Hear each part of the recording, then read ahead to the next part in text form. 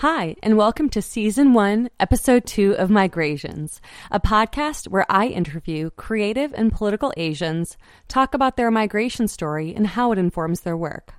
I am so excited to have you all here with me on this journey. But this journey requires a lot of work. It requires production, editing, and I'm really hoping to make this podcast accessible. I can only do this with your help. So please visit my Patreon page at www.patreon.com/migrations. That's MIGRASIANS. And please contribute whatever you can, even if it's just $1. Your contribution will help to make this podcast that centers Asian voices more accessible to everybody. I really, really appreciate your support. And now let's get started on this second episode.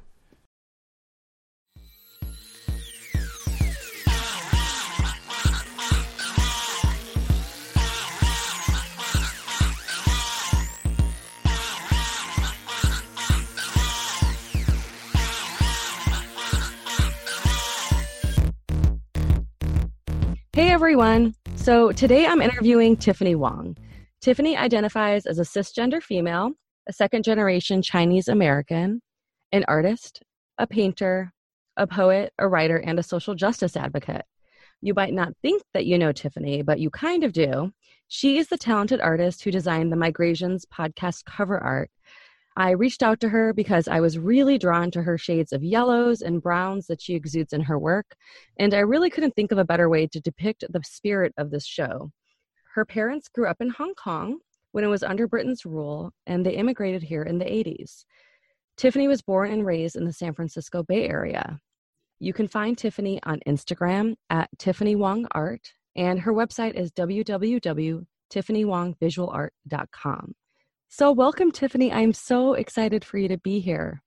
Hi, I'm so excited to be here with you. Yeah, yay. Thanks so much for being a guest on the show. And I kind of want to just dive in. Can you tell us a little bit about the art that you create? Sure. Oh, the art that I create. It's something that started out as a self-practice that really didn't have any specific goal, which I think that is really important to my mission, which play and curiosity is a huge part. And over the past 6 to 7 years, it's progressed. It progressed with me, how I changed, my art changed with me, and things that I deal with and want to address. Yeah, the artwork has always been there for me. So at this point, something that is really important for me is talking about how do I address my internal oppression? How do I heal? How do I do decolonizing work? So just as much as I'm working on these things and exploring these sorts of life themes, my artwork also expresses the same. Awesome. You hit on so many interesting subjects right there. One thing that really struck out to me was how you talked about how your art also represents, how you work through some internalized oppression. So can you talk a little bit about your migration story and how that relates to the art you do and this oppression? Sure.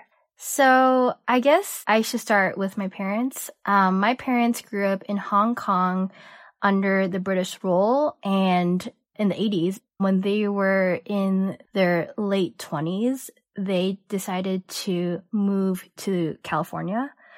And then they had me and my sister, and also a bunch of my extended relatives also moved to California at the same time. Mm-hmm. So I grew up in a Chinese household. My first language is Chinese, Cantonese. Mm-hmm. And basically my whole early childhood, I was surrounded by really only my family and Asians, and not until really later in grade school and then definitely high school was I in more white spaces.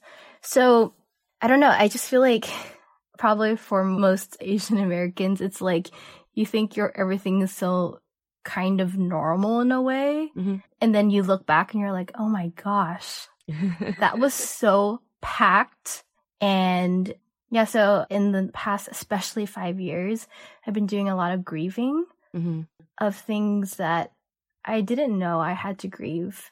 And a lot of it is just grieving at the internalized oppression. We're not even talking about external oppression. Sure. Grieving internal oppression of how I saw myself, how I saw my parents, how I saw my community, and grieving a lot of things that because I wish growing up that I was white and that I was different and that I wish that I talked different and moved different and looked different. So yeah, so that internalized oppression is just, I think it's going to be a lifelong process. Sure. I can definitely understand that process of grieving. And it really struck me when you said grieving something that you didn't even know what was there. And I think that that's really important to do, but also, you don't realize like what you have to grieve sometimes. I mean, I felt that way after my father passed away 7 years ago. I'm realizing things now that like I never ever realized before. I know that's not like exactly parallel, but I understand that like process of grieving, it's things come from places you don't even know. Yeah, exactly. It's so layered because there's grieving in this like racialized identity, but there's also things that as I'm growing and progressing as an adult, like there's so many things to grieve when it comes to trauma, and it all connects. Sure. Can you talk a little bit more about how it connects? Yeah, like part of it is like realizing a lot of things that I lost in childhood, which I guess I won't go into right now. Sure. When it comes to like familial trauma, but how it connects to how I viewed myself and how I was developing my sense of worth as a child. Sure. So there's like the piece that is within family that is connected to also my sense of identity as a Chinese girl, which is also connected to my parents' worldview of work ethic and how did they connect to their emotions, and then how they project it towards their children. Yeah, that projecting, that's something I've definitely relate to. So I understand what you mean. And yeah, I mean, even thinking about the connection of work ethic to worth, and what that means in the context of productivity in this world we live in, I think is really fascinating and complicated. Yeah, exactly. I was just talking to a friend. So I grew up as a classical pianist. And I actually studied that in college. Oh, cool. But I remember at a pretty young age, like 8 or 9, I remember specifically thinking like, oh my gosh, if I worked hard enough on every single measure and repeated it 1,000 times, I can get it perfect. Right. Wow. And I was addicted to that idea. Like, oh my gosh, like if you work hard enough, you literally can be perfect. Yeah. Now I look back, I was like, oh my God. Yeah. Wow. And you were so young and just thinking about that perfectionistic ideal at that age. I mean, there's nothing wrong with saying like practice and get better at things, but perfectionism is its whole other, ideal. Yeah. And it's just like kind of wild how I've really brought that kind of thinking into everything. Sure.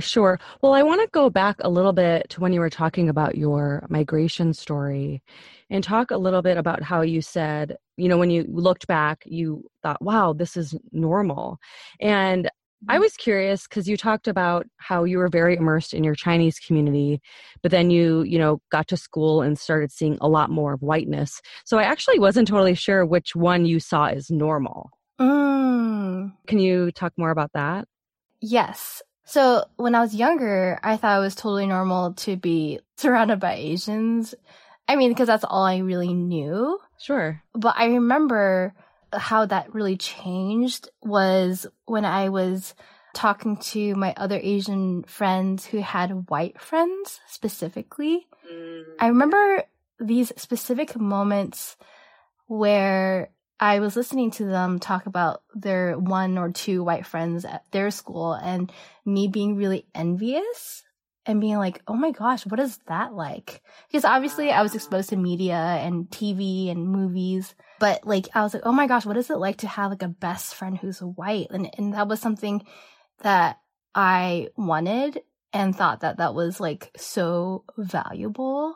Right, right. But even in that situation, I thought that was a normal thing to like want or a normal conversation to have. Yeah, yeah. I mean, the topic of normalcy, I think, is really interesting because I remember reading Americana, and I remember Chimamanda Ngozi Adichie, I think I'm pronouncing it right, I hope so, talking about how when she, grew up in Africa and how, being Black was normal, you weren't othered, and how being in your Chinese community, you've kind of had a sense of normalcy, but then at the same time, exposing yourself to, white friends and everything was more valuable. And I think that that's a really interesting reflection of like the idea of worth and how that relates to white supremacy. Mm-hmm, exactly. It's like even in I would say, pre-protected environment, white supremacy and whiteness was still so pervasive. Sure. And just like really was still in the air and in everything that I breathed. Yeah. I was just talking to someone a few weeks ago about, racism and everything in general. And she had asked me about white supremacy and, how that gets reflected in imposter syndrome. Mm-hmm. And I responded literally with, white supremacy is in the air we breathe. It's not like just a side thing that, we talk about. Yeah, so I definitely can relate to, because even myself with the Indian community, I was surrounded by, I definitely like felt normalcy, but then when you go outside of that protection, you're like, oh wait, oh wait, I see what's quote unquote normal now, Exactly. Yeah. So can you talk a little bit more about your art process? Sure. So my art process, it has really changed over the past couple years. But something that I think has stayed the same, and I guess I'll tell you a little bit of like how it's a little bit different, is I really like to use it in a way that isn't just like art or just like, this is my creation time. It's something I think that is reflective of everything else holistically. So I see it as an open door where I can be fully present in my mind and body and soul. We've talked a little bit about this already, but I really struggle with being embodied. I get really stuck in my head and I can live in the past or the future, which I think is really normal for most people. But it's like I have definitely looked back and being like, oh my gosh, like I'm pretty sure I've lived most of my life not in my body. So the first thing is that art or whatever I'm doing and creating is an open door for me to feel safe in my body, to trust my body, to be in real time and in 3D world. So that is kind of the foundation of my art process. And then I've developed over the years a couple of things that can give myself a bit of structure, because for me, it's too overwhelming to go into creating an art piece with absolutely no boundaries, I guess. So things that I know you said that you were drawn to are like yellows. I love yellow because it's always represented memory and nostalgia, warmth, and that sort of feeling. And browns are about earth and groundedness, especially that red brown. I love that warm feeling because it pulls me down to the earth. And there's also a lot of movements that I use that a lot of times represent joy. I think that joy has been a huge theme in my art process because I've been really learning about how having joy, talking about joy, pursuing joy is just one of the most radical decolonizing acts of resistance that we can do. And it's something that's new for me because I've I don't know, been really stuck in the misconception that being a fighter and activist means denying all of me for the community, which is like actually super white supremacist and very oppressive. Wow, that's intense. It is. Right? It is intense. And it's like one of the things I've learned of just like, okay, that piece needs to go. Yeah, definitely. Fill that with joy, right? Yeah. And that's like, I mean, talking about internalized oppression, it's like, it really needs to be practiced because even now I'm saying that, it's like, I believe it, but not really. Like, it hasn't settled in deep enough. I don't know. I just feel like a baby in it. I'm like, really? Are you serious? Like, I don't need to like really take down my health for the better good. Yeah, wow.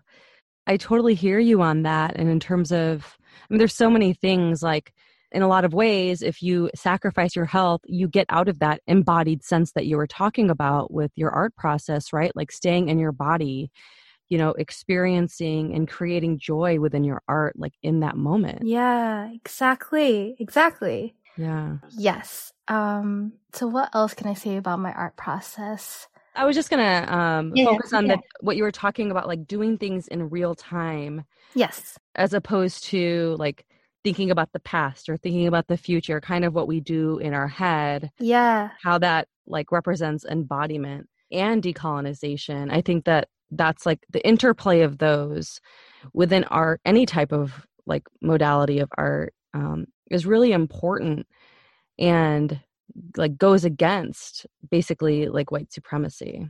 Right. Exactly. Yeah, like being in the present is just, I think, something that is really, really difficult to do because like liberation is about now. Mm-hmm. I mean, it's about an imagined future, but really if like we just get stuck in the past or just the future, there isn't any charge or energy to right now, like in our generation, in our time, in our life. And it's just like, that's true hope that we get to experience some of these things. And also to like give credit to those who have been before us. They've done so much work to set us up for now. Yeah. Wow. Definitely. I love how you talked about how, what liberation has to do with is now, like, one would think that it's about, liberation for the future and for future generations. And maybe it is, but the way to go about it very well has to be in the present about what's occurring at this very moment. Yeah, exactly. Wow, I really love that.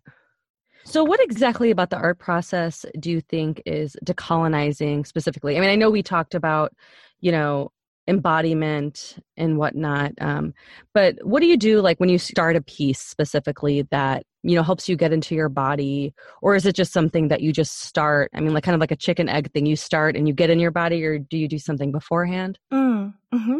I don't do this every single time, but a lot of times I do start the day with meditation. Mm-hmm. And I think that that's kind of like an easy or like a good way for me to be like tapped into my breath and into my body. And also I like to have a creative session that is led by intuition. Mm. And something else I really like to do, which is free write before I get into a session, which is just practicing how do I be aware of my voice that is always editing myself. Oh, wow. Okay, and kind of releasing it or being at least aware of it so that when I'm actually ready to paint, my editor voice is, I don't know, something that isn't against me. Yeah, that's really cool using like different modalities to get into the art making modality. Mm-hmm. Yeah, those two things I think are very helpful.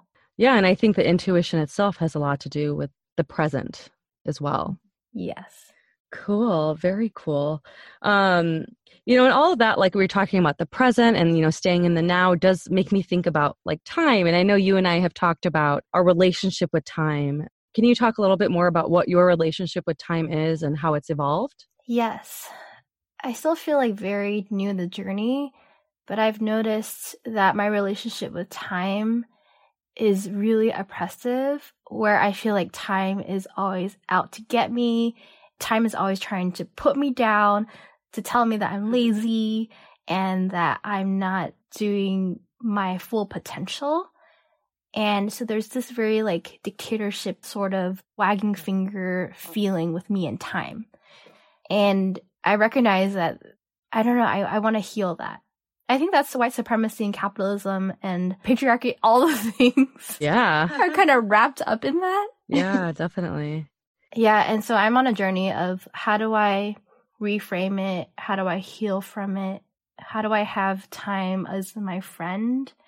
Something to partner with, and something that is not so rigid, because I think that's a very Western kind of way of thinking about time. Yeah, definitely. I mean, we all have our calendars like synced to our phones. Not everybody, but a lot of people do. Like we had this interview scheduled, all of these things are the reality that we live in. And I think the eternal question is how to balance that reality, which is definitely situated within capitalism, to changing our relationship with time, like at the same time, no pun intended there. But yeah, I mean, it's super challenging. Are there any like specific strategies that you've used or that you've thought about for that? Yeah. Okay. So you may also made a good point, because like I do like a good schedule and I like being on time, and time is a thing. Yeah, definitely. But I think that in a way, giving myself structure, like, okay, in the next 2 hours, I'm going to, like, so within that, that structure, I can work on resting, which is, I feel like resting in an intentional way is definitely kind of going against capitalism and time productivity pressure. Sure. Yeah, so I feel like at least being aware of it and giving it pockets so that I can do something that I don't normally or naturally do. Yeah, so like disrupting the time almost, right? Right. Like I want to not feel guilty. Yeah. And yeah, figuring out how to practice that. Yeah, definitely. And I think it is really hard when you are so passionate about the work you do, and liberation is now, and it is urgent, like, liberation and fighting white supremacy. It's an urgent issue. It's affecting the lives of everybody, the climate, all of it. But at the same time, we need to experience joy in order to get there and experience those naps and rest and rejuvenation. Yes, it's so hard. Yeah, it is hard because it's almost like we can't get attached to the outcome, but we could be hopeful of the outcome, right? Yes, exactly. And it's so hard because I haven't exactly even learned what that would look like. What does that balance look like? Because I feel like in my personality, it feels like I'm sometimes very extreme. It's like all or nothing. Sure. And I am looking forward to like continuing to heal so that I can experience more multidimensional things at the same time. Yeah. Definitely experiencing like dualities or more than dualities simultaneously. Yeah, it's crazy because it's all work, but I think it's also we could think about it as work in terms of like you said, losing all of yourself for the purpose, which is like totally, if anything, against the purpose, right, of what we want to do. Or we could think about all of it as an act towards being more embodied in ourselves and therefore like being more humanistic in a lot of ways. Yeah, yes. And just prioritizing joy and pleasure without any guilt is just like that in itself is winning. Like if we can do that as, Black and brown people, like, oh my gosh, like we're doing it. Yeah, I've definitely come to really enjoy the Nap Ministries Instagram page that talks about the revolutionary acts of rest and taking naps. And I've always been a napper, but I have also felt like guilty, that, I could be doing something with that time, but what's telling me that I have to, it's all these constructs. I wanted to go back a little bit, talking about trauma and how that has evolved for you, or how you represent it in your art, and how much you share or, don't share with others. Yes. Oh gosh, trauma process. It's a long time coming. And where I am presently is like what I've been focusing on most, like in my life, but also naturally through art, is how do I practice self-compassion in the healing process? Because I've noticed that with the same mentality as I was talking about earlier about like, if I play this measure a million times, then it'll be perfect. I've recognized that I've also taken that approach when it comes to healing. Right. Oh my gosh, this is ironic. I need to heal. It needs to happen now. I need to keep practicing, dang it. Exactly. Like my therapist used to always say this, like, why do you feel like such a rush in healing? Because you're so intense about it. And I was like, because faster the better, right? She's like, it doesn't work like that. It's not linear and you can't rush it. I'm like, really? Watch me. Yeah, watch me. But I mean, it's true. It's just like the process is changing the tone of voice towards myself.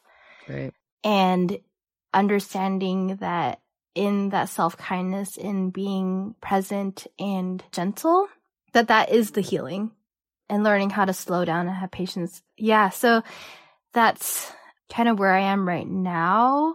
Well, what was the second part that you were saying? Yeah, I was talking about how is healing through that trauma a public display versus something that's private. Like, you know, you and I both have Instagram pages and we talk about like what's going on with us.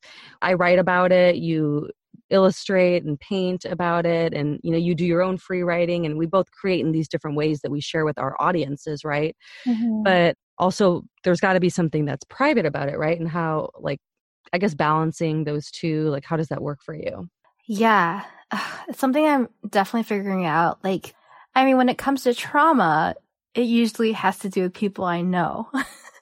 Mm-hmm. And I think that I've been definitely on a journey of figuring out, like, how do I be generous and vulnerable with boundaries, with Instagram, with my friends, with the public, but also how do I be respectful of the people that I know? And also, like, giving myself the permission that it's okay if some of these things are private, which is like a weird thing for me, because in my mind, I'm like, put it all out there. Like, you know, because it's good for everyone to know. And it's, you know, something that's new that the previous generation never did. So good for you. But I think that I'm learning with the more time that goes on of like, hey, it's okay, like, for you to keep these things for yourself. Maybe you can write about the lesson, but you don't need to go in detail about certain traumas because of many different reasons. Yeah, definitely. I think that there's so much to being authentic and vulnerable, just radical vulnerability. It's a thing, right? Yep. And I think being vulnerable is so important for us to do and to show everyone out there, especially if you have a marginalized identity. Mm-hmm. But at the same time, there are certain things that you might not be ready to share, nor is appropriate to share. Yeah. And I don't know, I feel like there's a timing for everything. Yes. Like maybe in a couple years about this certain, you know, situation, I'll be at a place where it's safe for me to share, where it's honoring for myself, the other people, and the story. Because I also think that there's certain dangers of sharing something that is really raw, because it could be very triggering for me, especially if it's open to other people's thoughts and comments. Yeah, definitely. You have to protect yourself and see what you need to do to heal first before displaying that vulnerability and like almost like working through that piece of art you have. Yes, I don't know. I'm still figuring that out. I don't know exactly like where it's going or how it's going to play out in the long term. Definitely. Well, like you said, there's timing for everything, right? So that's okay. Yeah, exactly. Is there anything that you've created in the past that like maybe, you know, you weren't ready to share, that you were more ready to share later that you could think about? Even if it was like back from your music days? Well, something I do kind of want to dive into in 2020 that I haven't before is writing more about romantic relationships. I've never been open about it, and I've never written about it really. But I think that, I don't know, I'm feeling like I want to share more about it. Cool. Yeah. I mean, I think, relationships, romantic or not, but definitely a romantic one, reflects certain attachments we have ever since we were young, right? Yes. So I think that, it's never necessarily about the other person. I mean, it is, but it's also really about us. Yeah, exactly. And how are we working on childhood trauma? Mm-hmm. And I think that like anybody can relate to that, especially when it comes to attraction and attachment, right? Yeah. It's amazing, 10 years ago, even what I felt more attracted to in terms of not physicality necessarily, but just like an energy or a vibe from somebody versus now. I mean, I think we all go back and we think about like our teenage years. We're like, oh my God, that person, like, how did I even like them? But we did, and we've grown. But yeah, it like continues to evolve, and definitely that childhood trauma and that inner child too, right? Yeah, inner child work is so important. I myself have started just very barely to look into inner child work. And the little I've done has already been so beneficial. What about you? How has that been for you? Or how do you think that's affected the type of work that you create, or your embodiment in your work, I guess? Well, it's funny because I feel like I'm new to inner child work, but if I think back over the years with different therapists, they've always done inner child work with me, but it's only clicked in recently. But what's different is that I think that I'm able to access her more of on a daily level, where I am more aware of like, okay, like this is when she's triggered, or this is when I can see her, and this is when I can nurture her. And with artwork, I think that it has played a big part because it's given me those opportunities to be present and to be curious. Do you know what I mean? Like, it's given me that space and time to observe, which I think without that practice, I think it's a little bit harder to tap into that space. Definitely. I was doing this inner child meditation months ago, a little more regularly. And this reminds me, I should probably get back to that. But it was all about observation, like observing myself in my childhood home, like hugging myself and telling myself, words of encouragement or things I'd want to, say to her. And I mean, it was super emotional. I mean, the first time I did it, I was in tears, and that just, I think, demonstrates the power of inner child work, but also, how much we've evolved and how much we know ourselves. But it is through this like outward observation, which is really, really fascinating. So I could definitely see how that can be reflected in artwork, like on a more conscious level. Yeah, totally. I mean, it's just like, I feel so grateful to even have these tools and like to have these sorts of techniques, but also like, okay, sorry, this is total tangent.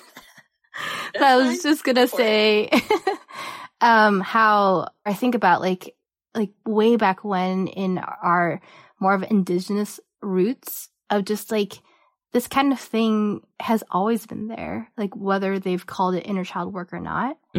And I just love to imagine my ancestors doing this like similar sort of work of self-healing, and I want my artwork to go in that direction.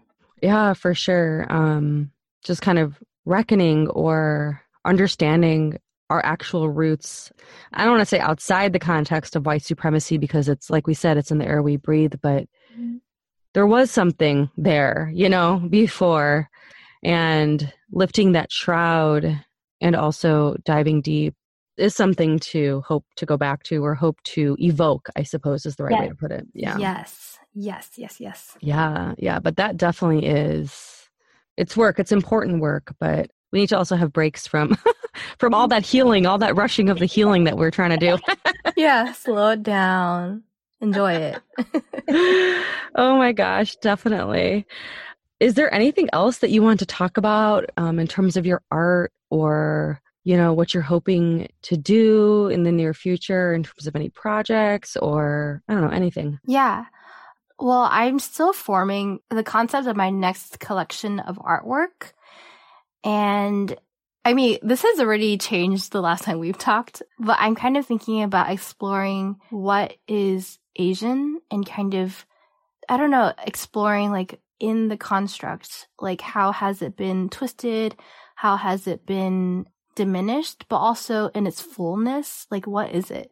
Yeah. What can we all connect over? What is so multifaceted? What are all the things in Asianness that most people don't even know about? I mean, there's so many different ethnicities and cultures within the word Asian that I would love to learn more about and call attention to.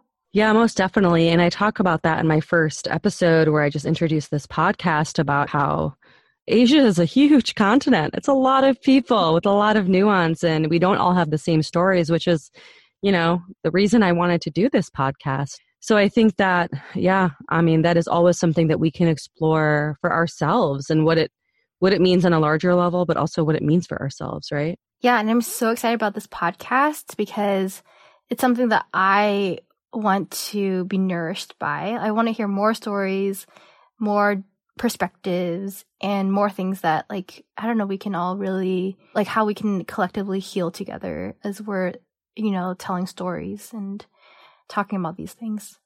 Yeah, for sure. Definitely. Well, I just want to close out on one last question for you. If you were to tell your inner child something like right now, what would you tell her? Oh God. Okay.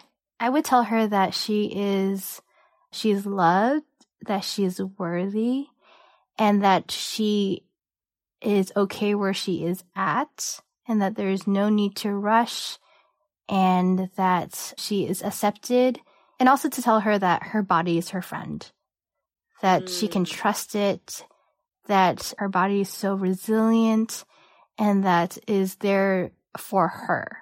Yes. I love all of that. So good. Well, gosh, thank you so much, Tiffany. This was just like such an honor to talk to you. I'm so grateful for your work, obviously your permanent mark on the podcast with the cover art. For all of you out there, you know, when I had approached Tiffany about this, she had kind of asked me, you know, what I was looking for, and I gave her like some keywords, and I you know, sent her some of her pieces that I liked, and she just came up with this design concept, and I just loved, you know, how it flowed and how it had the different colors. And, you know, I hadn't really talked to you about what the colors meant for you in terms of the grounding and the reddish brown, which I loved. So I'm glad I got a little more clarity on that through this conversation. So thank you for that. And yeah, thanks so much for being here. Well, thank you for having me and having me commissioned for the artwork. And I'm just, yeah, this is such a pleasure and an honor.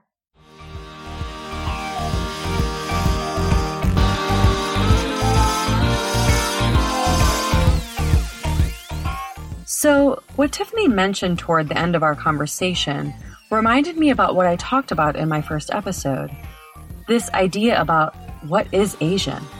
I was reminded of an excerpt from Strangers from a Different Shore by Ronald Takaki. This book talks about Asian Americans through narrative and oral history.